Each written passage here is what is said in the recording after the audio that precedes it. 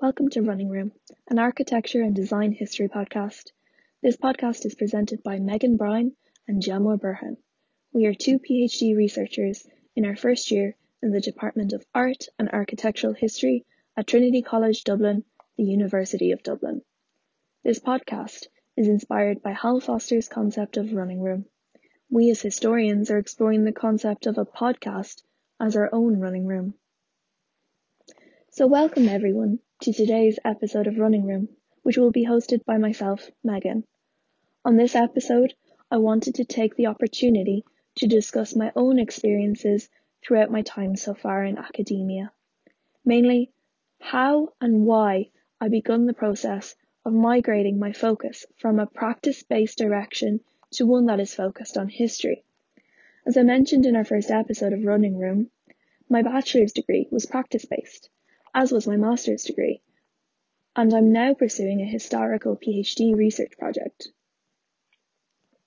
From my own experience as a designer, your focus is often on what you believe to be the new or the state of the art. The design process for a practicing designer is framed within a narrative of progression. That is to say, that designers, through the design process, aim to modify, adapt, or propose what they believe to be the brand new.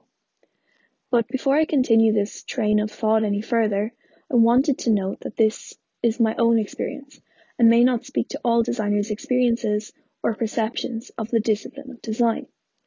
For me, design was ultimately proposed as a problem-solving activity. As a student of design, practice can seem entirely separate from the historical, especially within primary or foundation degree programs. As a young design student, you can often try to reinvent the wheel without the foresight to know that designers or practitioners have attempted to do the exact same thing before you.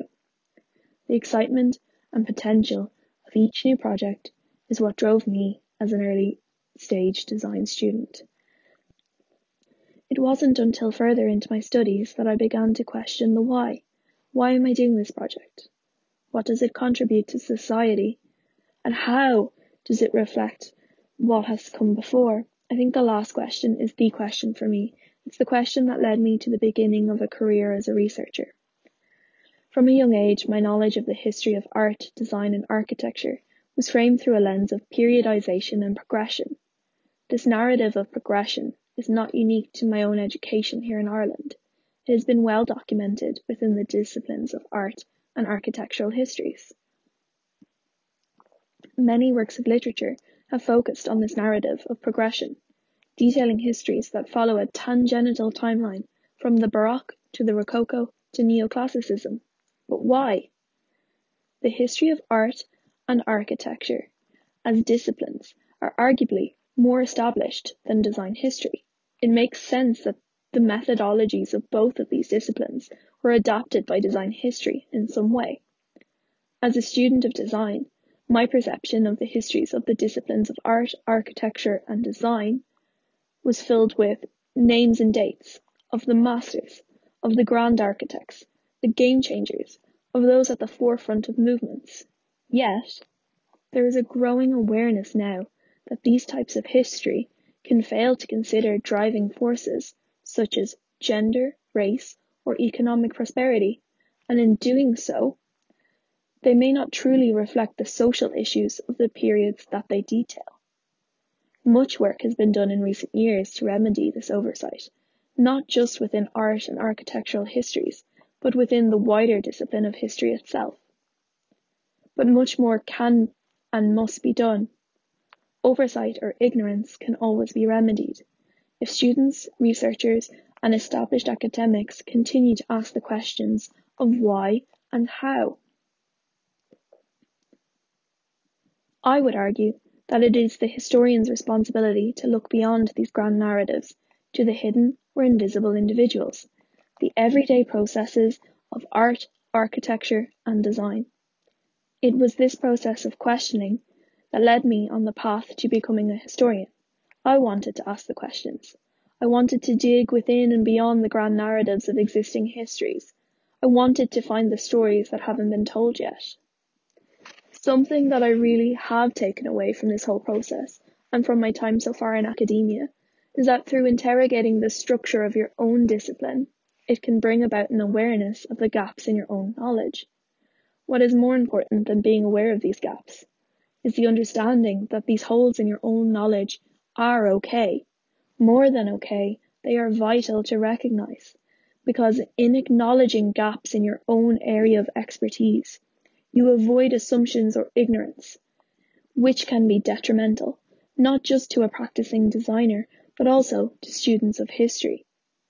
There can be a nervousness in accepting the gaps in your own knowledge, especially when you've put so much time into a formal education that many believe should make you an expert by default. The historian is always learning. They are unpacking and unwrapping the events that constitute prevailing histories. The discipline of history has a massive potential.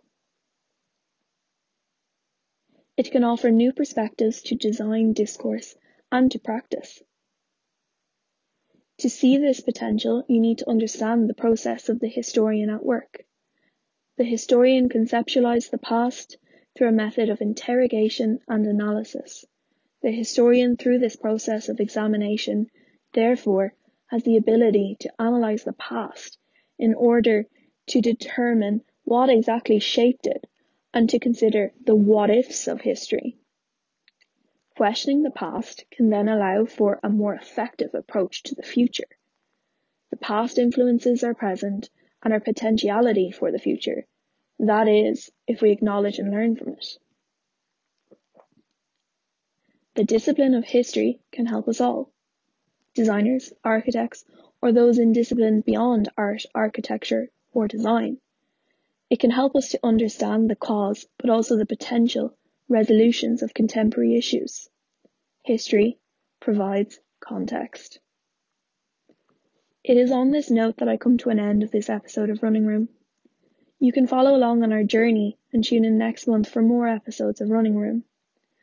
We are always interested in hearing from fellow researchers, designers, architects, or students. You can follow our social media accounts at Running Room Podcast for Instagram and at Room Running on Twitter, or you can also email us at runningroompodcast@gmail.com.